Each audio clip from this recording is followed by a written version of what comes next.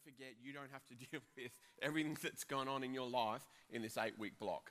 Just really want to say that. Sometimes it can feel like I've got to sort it all out. No, God's a good God. And a great comment I heard from a number of people was just see what God is highlighting to you at that point. It might be so small, and just go with that thing. That's the thing that God wants to work through in your life. All right, so we're in week number 5, enlarging your soul through grief and loss. Don't forget, we're basing these messages all out of the book, and we encourage you to read along. It just helps sort of magnify the learning. You'll see a lot of the teaching that we say will come out of that book. Encourage you to do that. So we want to enlarge our soul through grief and loss. And really what that's all about is growth, right? If we're looking at that word enlarge, we want to become bigger people. None of us want to stay the same. We all want to grow in our life. And again, you can get to age 50, 60, 70, it doesn't matter, and still be a small person. I've seen 20-year-olds that are more mature than 50-year-olds. It's not just about age, it's about making sure you're enlarging yourself. And one of the ways that you can do that is by allowing grief and loss to affect your life. And just in case you're thinking, oh, this is a message about losing a loved one.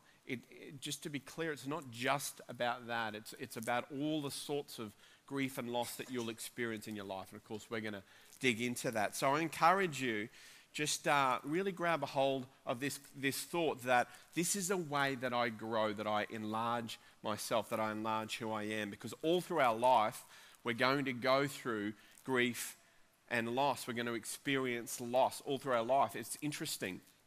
I don't know if you can remember it, but every single one of us here experienced loss on the day we were even born, because we left the warmth of our mother's tummy, right, and came into this shockingly cold, cruel world where maybe you even got a smack on the bottom or whatever it was. And that's how life begins. In a sense, life begins with loss. And it continues on. If you think about children, Jess and I were just talking this week about a little toddler we know that's having to go through seasons of loss. Our children had to step out into school, and there's a grieving that goes on in that. Every parent here knows about that. You know about that. You've been to school. You know what it's like to step out into that scary world, to let go as you get married. You leave home, or perhaps you left home earlier, but you're letting go. Your whole life is about these stages of letting go, of moving on. And the thing is, when we hit these points in our life, we can allow them to speak to us, we can allow ourselves to grow, or we can stay back and hold on to where we're at and don't let ourselves grow, because we're forever moving on in life. There's always seasons of loss. But people do try and stop them. Now, I've got some pictures here. One of the ways that we try and stop them is just physically. Plastic surgery is a really common one. Some pictures up here. This lady's name is Jocelyn Wildenstein. You've probably seen her before, but a classic example of somebody that's saying, I'm not moving on. I'm staying where I'm at. My feeling is she didn't stay where she was at. It didn't work. I mean, that's an extreme example. But she's trying to hold on to something else. We've got a few other pictures. This is Rocky's mother, Sylvester Stallone's mum. Her name's Jackie Stallone. The same sort of thing. Is there another one? Just the one. That's all right. Don't worry about her. I'll move right on. There was a few. No problem. But the point to it is that we hold on to where we're at. We don't want to grow. We don't want to move on. And it's something that we rail against.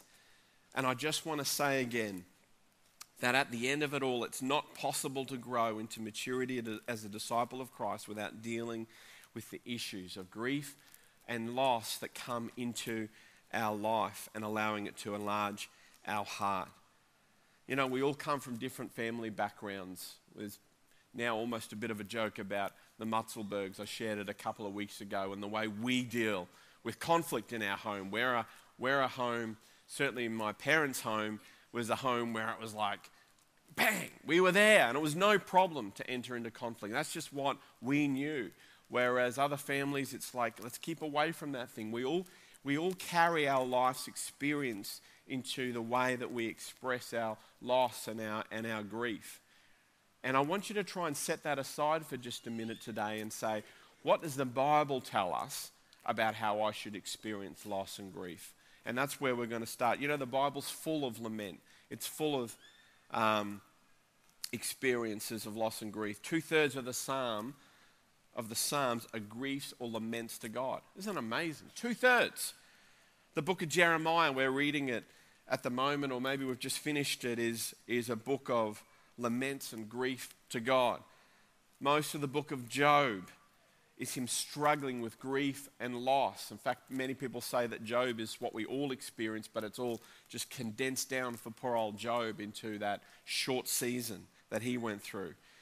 Jesus went through grief and loss. That's where we're going to really touch on today. And if you're following along in a Bible, you want to open up to Matthew chapter 26, verse 36. I'm going to read along. So putting aside where we've come from or what you know, let's look at how Jesus experienced grief and loss. Verse 36 of 26. Then Jesus went with his disciples to a place called Gethsemane, and he said to them, "Sit here while I go over there and pray." He took Peter and the 2 sons of Zebedee along with him, and he began to be sorrowful and troubled. Then he said to them, "My soul is overwhelmed with sorrow to the point of death. Stay here and keep watch with me."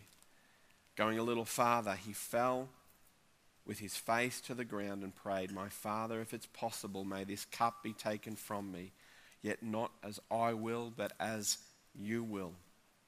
And then he returned to his disciples and found them sleeping. "Could you men not watch with me 1 hour?" he asked Peter. "Watch and pray that you will not fall into temptation. The spirit is willing, but the body is weak." He went a second time and prayed, "My Father, if it is not possible for this cup to be taken away unless I drink, may your will be done." When he came back, he again found them sleeping because their eyes were heavy. So he left them and went away once more and prayed the third time, saying the same thing. Said to them, "You still sleeping and resting? Look, the hour is near, and the Son of Man is betrayed into the hands of sinners. Rise, let us go. Here comes the betrayer."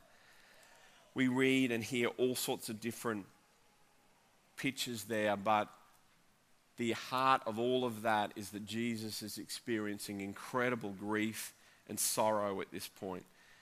You know, as you look at verse 37, it's probably the key verse. It says he began to be sorrowful and troubled. When you look up that word in the Greek, you know, it means all sorts of things, but certainly it sort of had the analogy of a sadness, but not just a sadness of the mind, of an extreme sadness. That word troubled means he was heavily in sorrow. Some writers say that it was a bit like a depression that Jesus was going through. Not a full-on depression, but it was that heavy. That's sort of the analogy of the word. This was serious. This was no small thing. This was incredibly heavy grief that Jesus went through at this point. In fact, in verse 38, he says, "My soul is overwhelmed to the point of death." That's how extreme this grief is that Jesus is going through. And we see this in other places in the Bible. Hebrews 5:7 says that Jesus offered up his prayers to God with loud cries and tears. He's in such anguish in this point, to the point of death. And verse 39, it says he fell with his face to the ground and he prays. Jesus is flat out on the ground. I mean, I just want you to picture that for a minute. Jesus is flat out lying on the ground, face down on the ground in such distress. Have you ever been in that sort of distress? Jesus is broken. He's empty. He's got nothing to hold on to but God. In Luke's Gospel, in chapter 22, verse 44, it says, "And being in anguish, he prayed more earnestly, and his sweat was like drops of blood falling to the ground." Theologians and doctors have really examined what that's all about, and essentially what they find out is that he was in such anguish that the capillaries in his head were bursting, and the blood was coming out of him in sweat. Have you ever been overwhelmed to that point? I mean, this is extreme. This is what Jesus was going through. The losses that Jesus is experiencing are overwhelming as he's aware, as he begins to become aware of what that cup is all about. He's going to experience and taste hell. He's going to be cut off from the Father. Jesus, who knew no sin, is going to become sin. He's going to experience all that sin is. You think of the list of sin: murder, rape, incest, molestation, war, and it goes on and on and on. Jesus, who has no sin, is going to become sin. And not just all the sin, but the judgment from sin. I mean, try and understand for a minute the weight of what Jesus is going through here. And he's looking at this cup that's in front of him, and he's flat out, and he's overwhelmed, and he's sad, and he's anguished, and he's in horror, and he's crying out, and he's suffering loss. Of course, on top of this, he's suffering the loss of Judas. You think about that, just moments before, he's seen Judas, one of his friends, and Judas was a friend. He'd been with him for 3 years. Judas has left him, betrayed him. He's experiencing that loss. He knows that the 11 disciples that are left are about to leave him. Peter is about to deny him, and he knows this. He's experiencing the loss of a nation. The nation of Israel is rejecting him. He's actually experiencing the loss of the world. The world, in a sense, is about to pin him, nail him to a cross. And he's in a mess, and he's in a bad place. And what's incredible in all of this passage is that it uses the words, he's going to be handed over to the authorities. Beyond it all, he's going to lose all control in this moment. And he's handed over. He loses control. It's an amazing picture of the humanity. Jesus is all God and he's all man. It's an amazing picture of both. And he's losing at this point. And it amazes me that Matthew, Mark, Luke, and John are so honest about the life of Jesus. The Bible is so honest about some of the things that we experience, the model that we have. I love the honesty of the Bible in this moment. It's interesting. What we might have expected is something like the Bishop of Smyrna, Polycarp.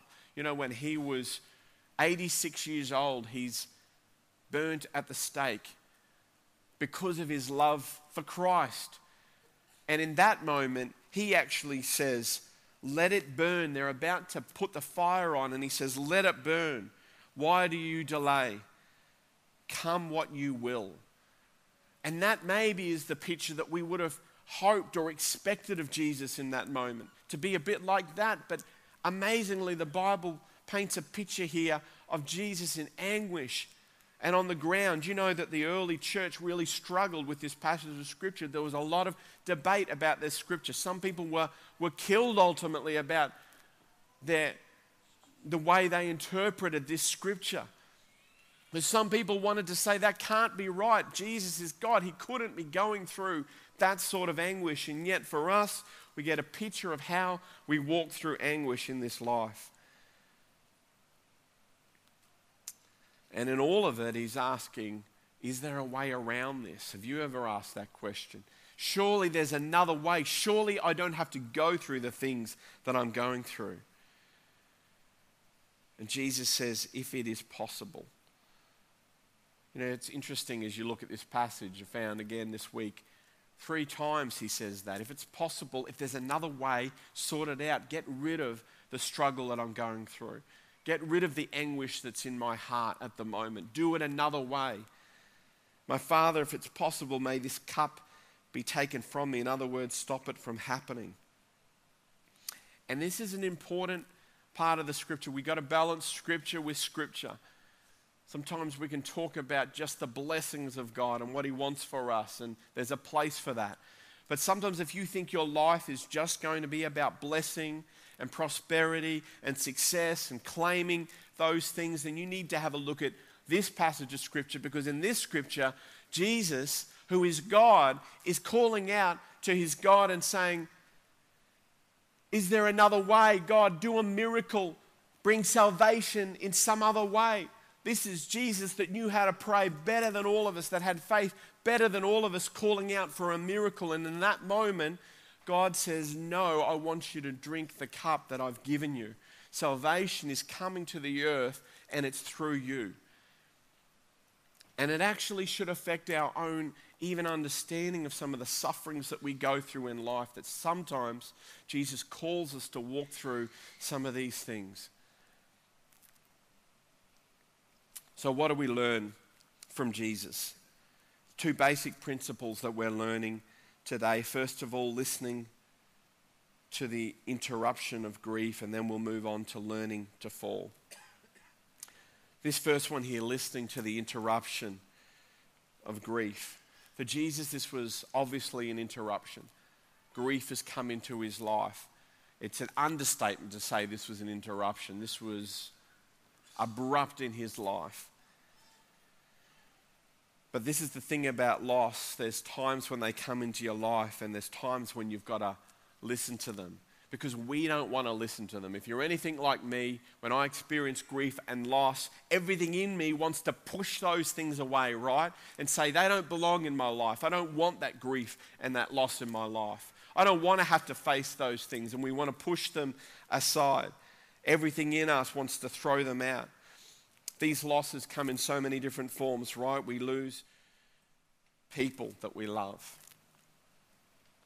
We go through divorces, we go through separations, breakups of relationships, illnesses, crushing disappointments, abuse, betrayals, affairs, unfulfilled dreams, failures, doors shutting, painful memories. Losses come in so many different ways, and I could go on with that list, but our culture does very poorly with loss. We want to move on fast through it and just sort it out.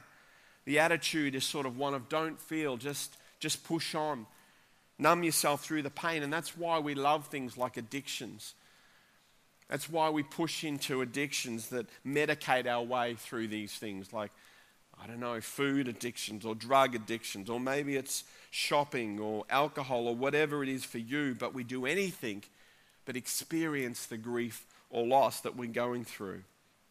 Who wants to lose control? I don't want to lose control. And sometimes, if we're honest, there's a sense of, I think that our faith isn't even up to it if we're going through these things. It's a bit like I'm a lower class Christian because I'm going through something that I can't control. Maybe my faith isn't strong enough. And there's the quandary in that moment of what is going on in my life at the moment.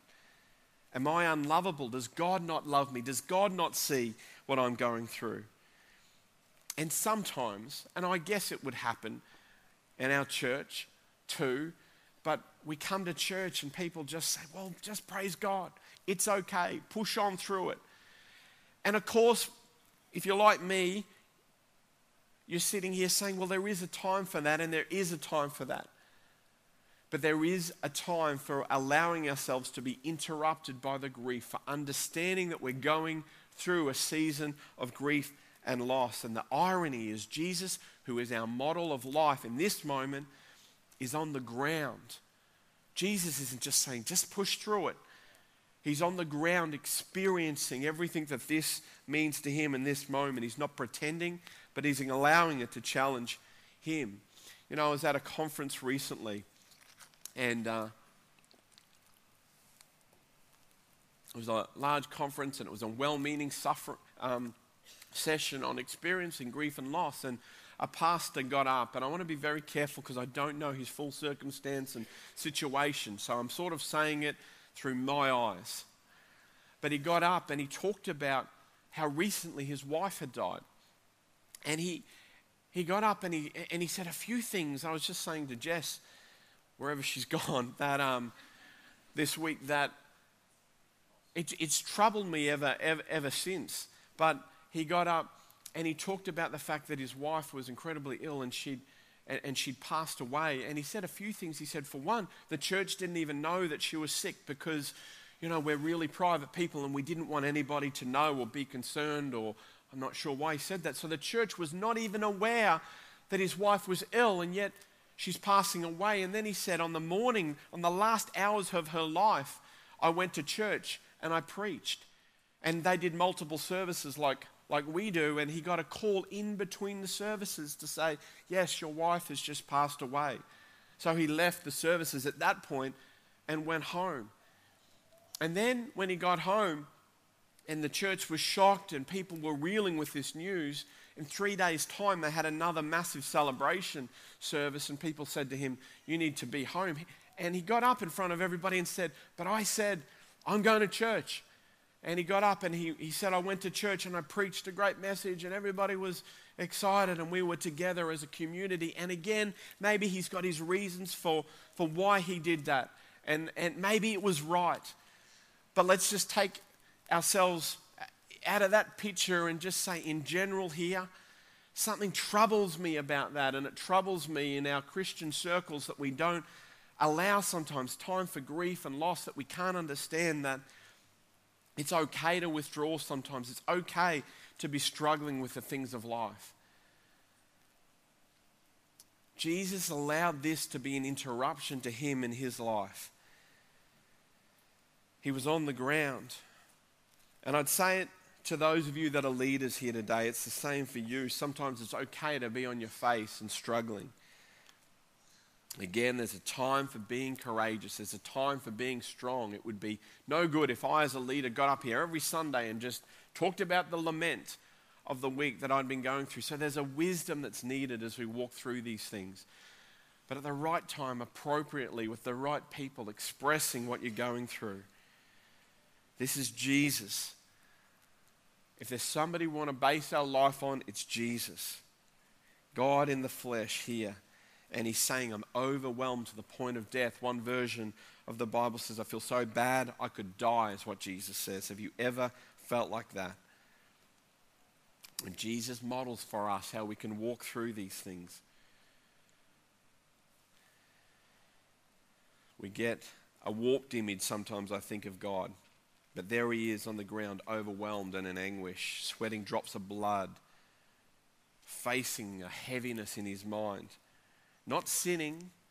He wasn't sinning, but he was wrestling, even with his understanding of God, with God's will for his life sometimes. I don't know if you've ever wrestled with your understanding of God. I know for sure there are times in my life where I wrestle with God. I say, God, where are you in this moment? Man, you want to go through some of those times, lead something, and you'll go through those experiences. But even in recent years, I've had times where I've called out to God with, I think, loud cries and prayers like Jesus. I've said, God, where are you in this moment? Turn up. Would you show yourself? And in that moment of expectation, I've waited, and I've honestly, at times, not experienced anything. I haven't felt God. I've wondered where God was in that moment. I wonder if you've experienced that scratching your head moment of where is God? What is going on? God, I didn't expect it to go like this. This is the sort of grief and loss that Jesus is experiencing even in this moment. These hard to explain times with God when life isn't going as you expect it. Nicholas Walterstorff was a professor at Yale. He's a theologian. And his 25-year-old son was killed in a rock climbing accident. And later he wrote a book called Lament for a Son. And as he's thinking through what it felt like for him, he wrote these words, and maybe some of you that have lost loved ones will understand this very richly. He said, Eric, my son, was bursting with plans, and now it's all gone. All the rich future he held, gone in these tumbling seconds. Nothing fills the void of his absence. He is not replaceable. We can't go out there and get another just like him. There's a hole in the world now. In the place where he was, there's now nothing. Only a gap remains. Please don't say it's not really so bad, because it is. I can only endure with Job. Endure. I do not know why God did not prevent Eric's death. I believe in God the Father Almighty, maker of heaven and earth, and the resurrection of Jesus Christ. I also believe my son's life was cut off in its prime. I cannot fit these pieces together. I am at a loss. To the most agonizing question I've ever asked, I do not know the answer. I do not know why God would watch him fall and I do not know why God would watch me. And if we're not careful, we can let the whisper come into us that that sort of lament, that sort of grief is unhealthy, or it's right, or that you should just have more faith. Or we can let the grief come to us. We can allow ourselves the time to feel. So the first thing to do is you're experiencing seasons of grief and loss. And of course, this is somewhat extreme, is just to allow yourself to feel on some of those things down that end of the spectrum. I guess the spectrum is wide, and at other times it might be just pausing for a moment. But allow the interruption to come to your life. And then we move on, and the second thing we do is we learn to fall. We've got a painting up here done by Ali Bryce. And I think it's such a good point for, this point in the message. Again, I'm amazed at how artists can do their creative work. But the point, really the only other point I've got, is that we learn to fall. What does that mean? It means allowing the pain and the difficulty that sometimes comes with that loss to come to us, to learn from it even, allowing it to affect your life. One disease that I'm horrified with is motor neurone disease. I don't know if you've ever heard of it or experienced it. My wife, being a speech pathologist, deals with people quite regularly who seem to have this disease, and it's a horrific disease. It essentially often affects people 20s, 30s, 40s, healthy people, and just one day they notice that something's not working well. In the space of 2 years, it paralyzes their whole body, and they lose all control. And there is nothing they can do about it, and they will eventually die. A guy called Philip Simons was diagnosed with this disease, and he actually came up with this phrase, learn to fall, because what he discovered was that one day he was out playing with his 6-year-old son, and he fell over this one day, and because suddenly something wasn't working in him properly.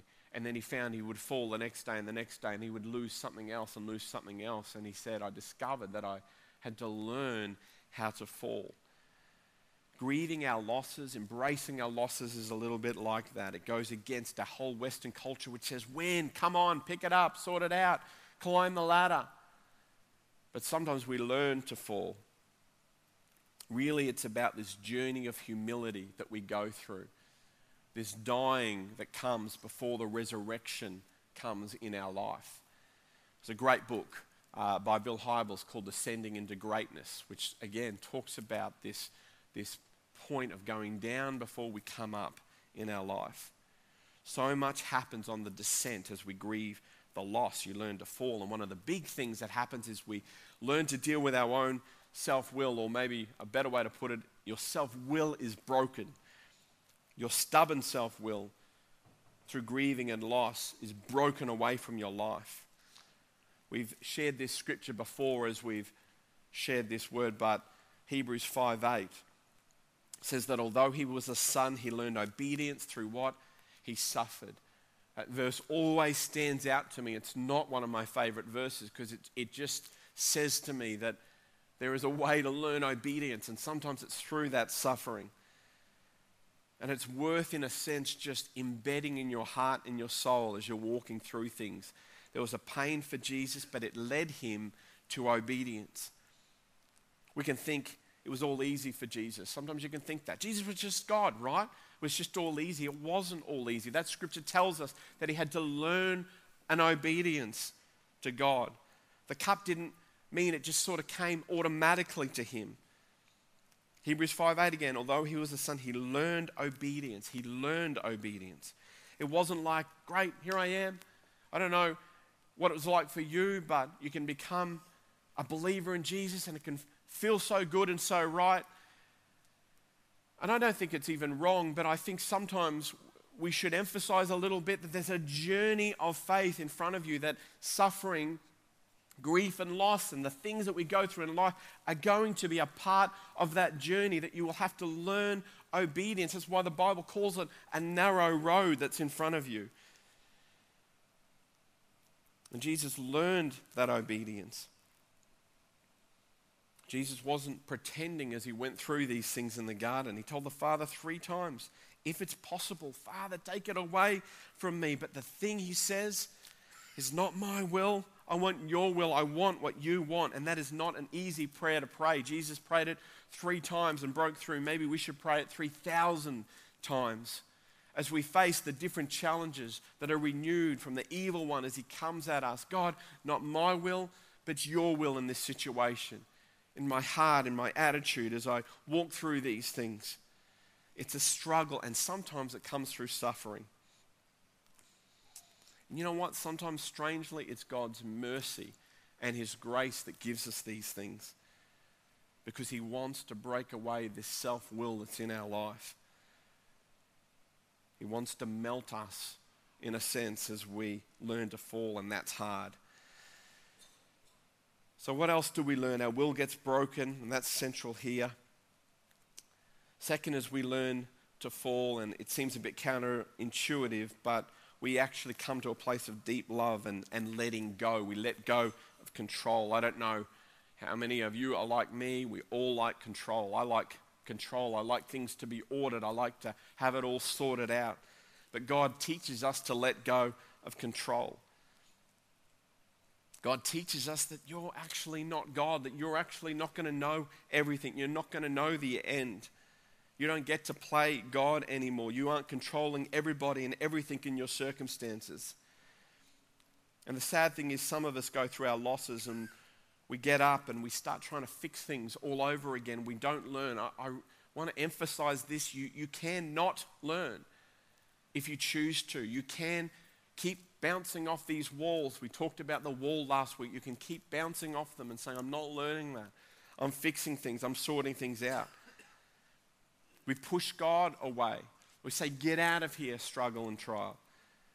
We want to understand and control everything. I was chatting to Beck Seymour the other day, and she just said a profound thing that stuck with me. We were just talking about something, and I think I said, I can't wait to learn the lesson about this, because I'm all about the lesson and learning and pushing through and taking the next hill. That's a bit of my personality. And she just said something to the effect of, Carl, it might not be that there's a lesson in this. Sometimes you have to be okay not to be okay. You know, sometimes you just have to be okay in the mystery. And for the last couple of weeks, it's sort of stuck with me. It was such a great comment in that moment. That there might not even be some great revelation that will come to you, except for saying, I'm not in control. God, you're in control. I don't understand all of these things and why they happen.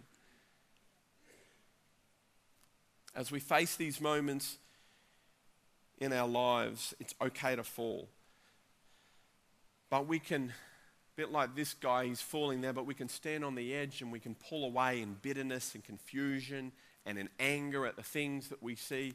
Or we can say, God, I'm just going to let it be. God, you're in control. Philip Simons, who I mentioned earlier, with motor neurone disease, he writes in his book, we hand ourselves over. We can participate in mystery only by letting go of solutions. Who's a fixer here? Yeah?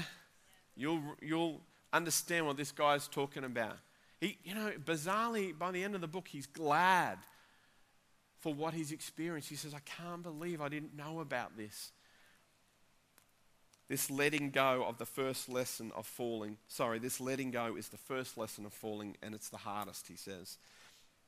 Letting go is so important. So imagine yourself at that cliff edge. Can you let go? Can you fall off that cliff? Think about Jesus in that moment. He was letting go. He was on the cliff's edge, and he was letting go. But you think about it, for him, he was cut off from the love of the Father. He knew what was ahead of him. But he was cut off from the love of the Father so that we wouldn't be cut off from the love of the Father.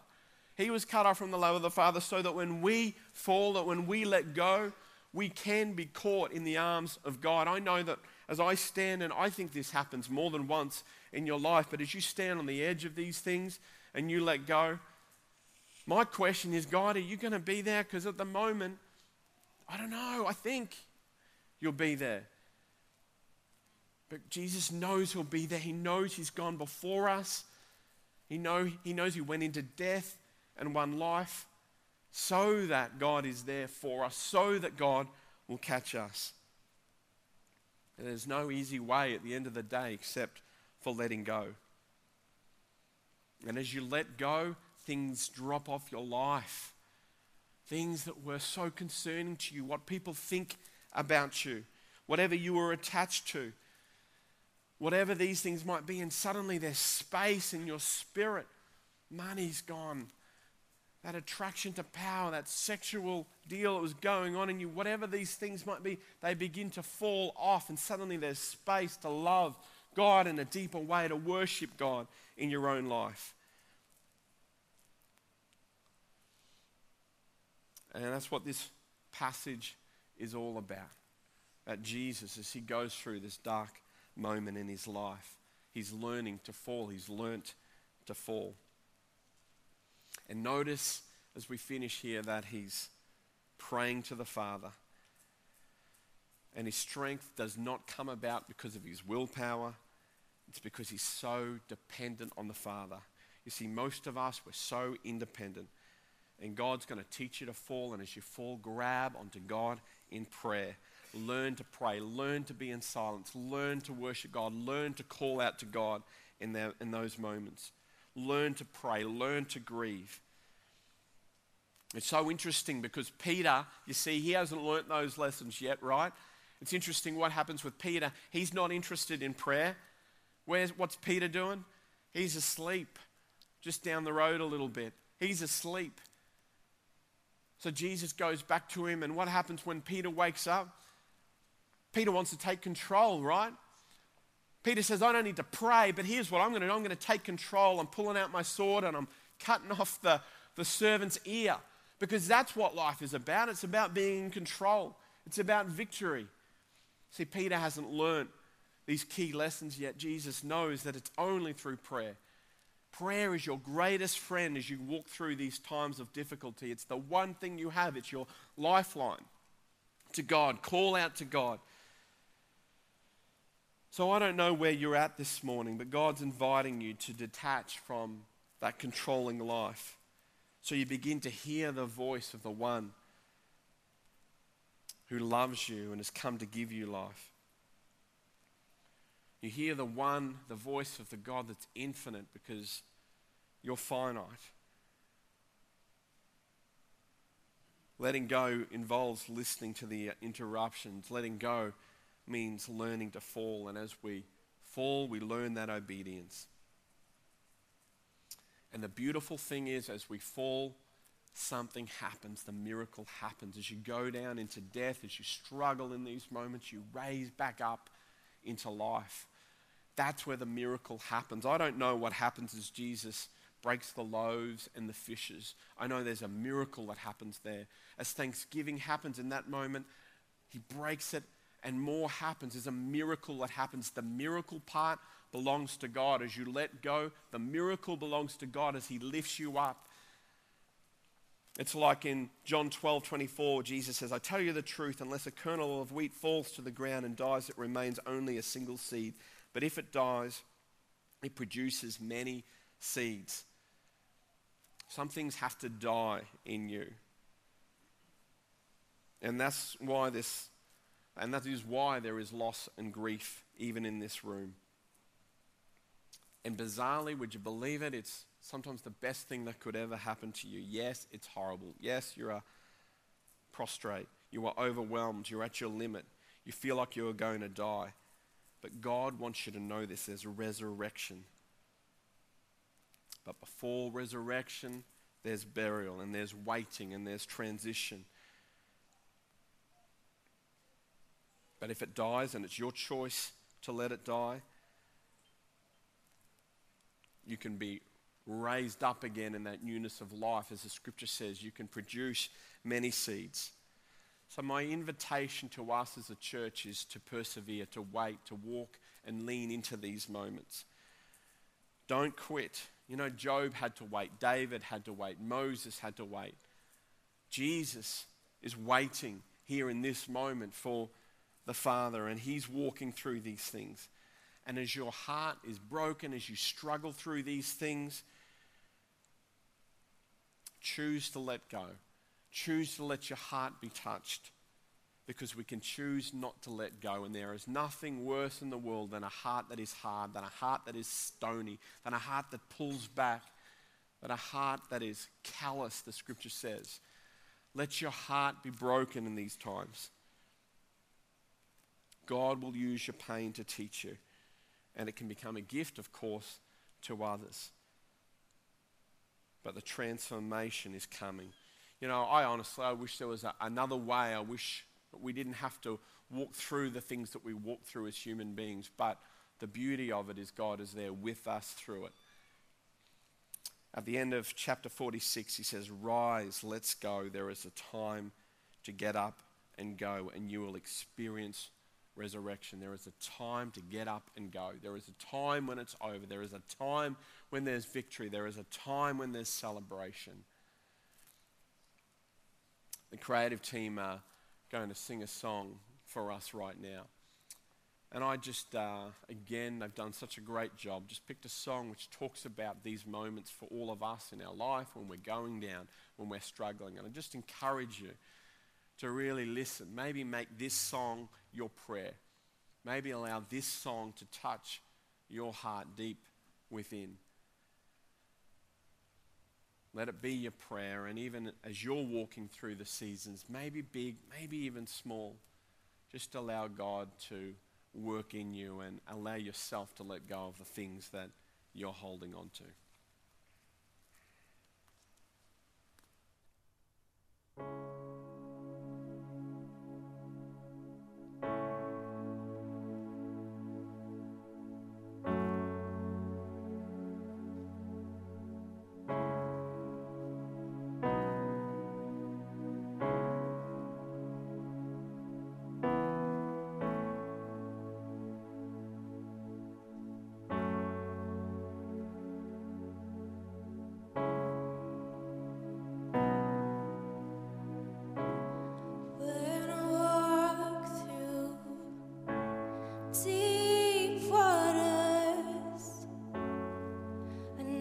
You will be with me when I'm standing in the fire. I will not be overcome. Through the valley of the shadow,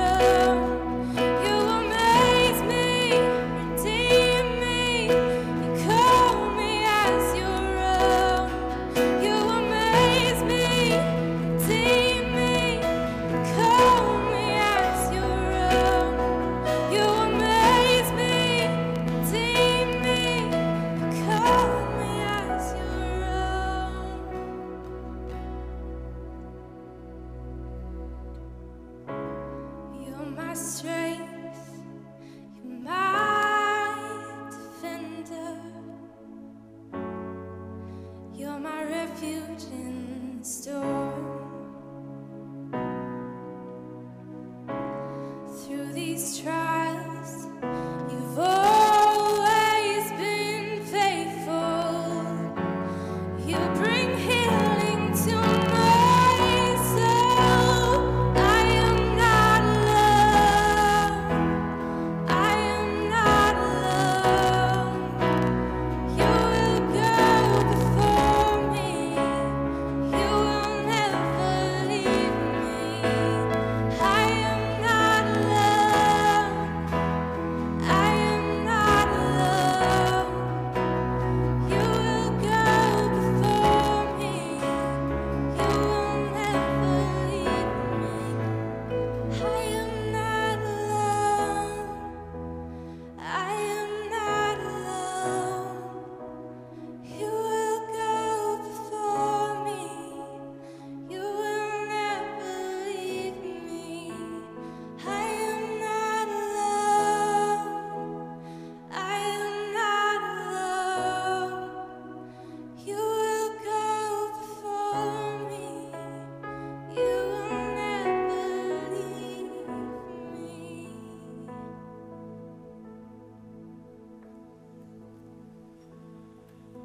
Oh God, we thank you, God, for the words of that song. So true, Lord, so proven to us, Father God, that we aren't alone.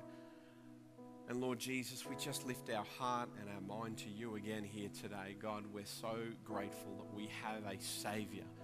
Lord, that we have somebody that entered death for us, God, that rose to life for us, Father, so that we could, God, rise to life.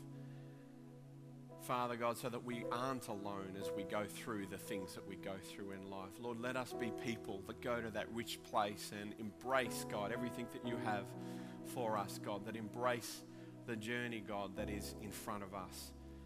But Lord, at the end of the day, we can't help but have a sense in our heart as we walk through it of the courage and the conviction and the surety of who you are, God. And so we set our eyes on you. We fix our heart on Jesus. And it gladdens our heart. It gives us courage, God, even to have the whisper of your Spirit here this morning speaking to us and saying, I'm with you, I walk with you, I'm there as you walk through it, God. Take us on, lead us on, we pray. Deepen our heart and our soul. Take us to that place. Lord, let us learn that obedience and let us rise again with you, Father, we pray. In the name of Jesus. Amen. Amen. You know what is central, as we've shared today, is just that centrality of Jesus Christ and his grace that's available to us. If you want a picture of somebody that died, that rose again, that makes a way for us, it is Jesus. And my challenge would be not to leave here today if you haven't, entered into that relationship with Jesus. We would love to talk with you. Anybody that you've seen really on the platform, myself included, would love to talk with you today. If you're something in your heart says, I need to take that next step, that'd be a great step and a courageous step. Also, I'd love to pray for anybody perhaps on a journey here this morning that just wants us to pray with you. That would be our pleasure to do that. Otherwise, have a great day. Please join us in the coffee shop and enjoy some community.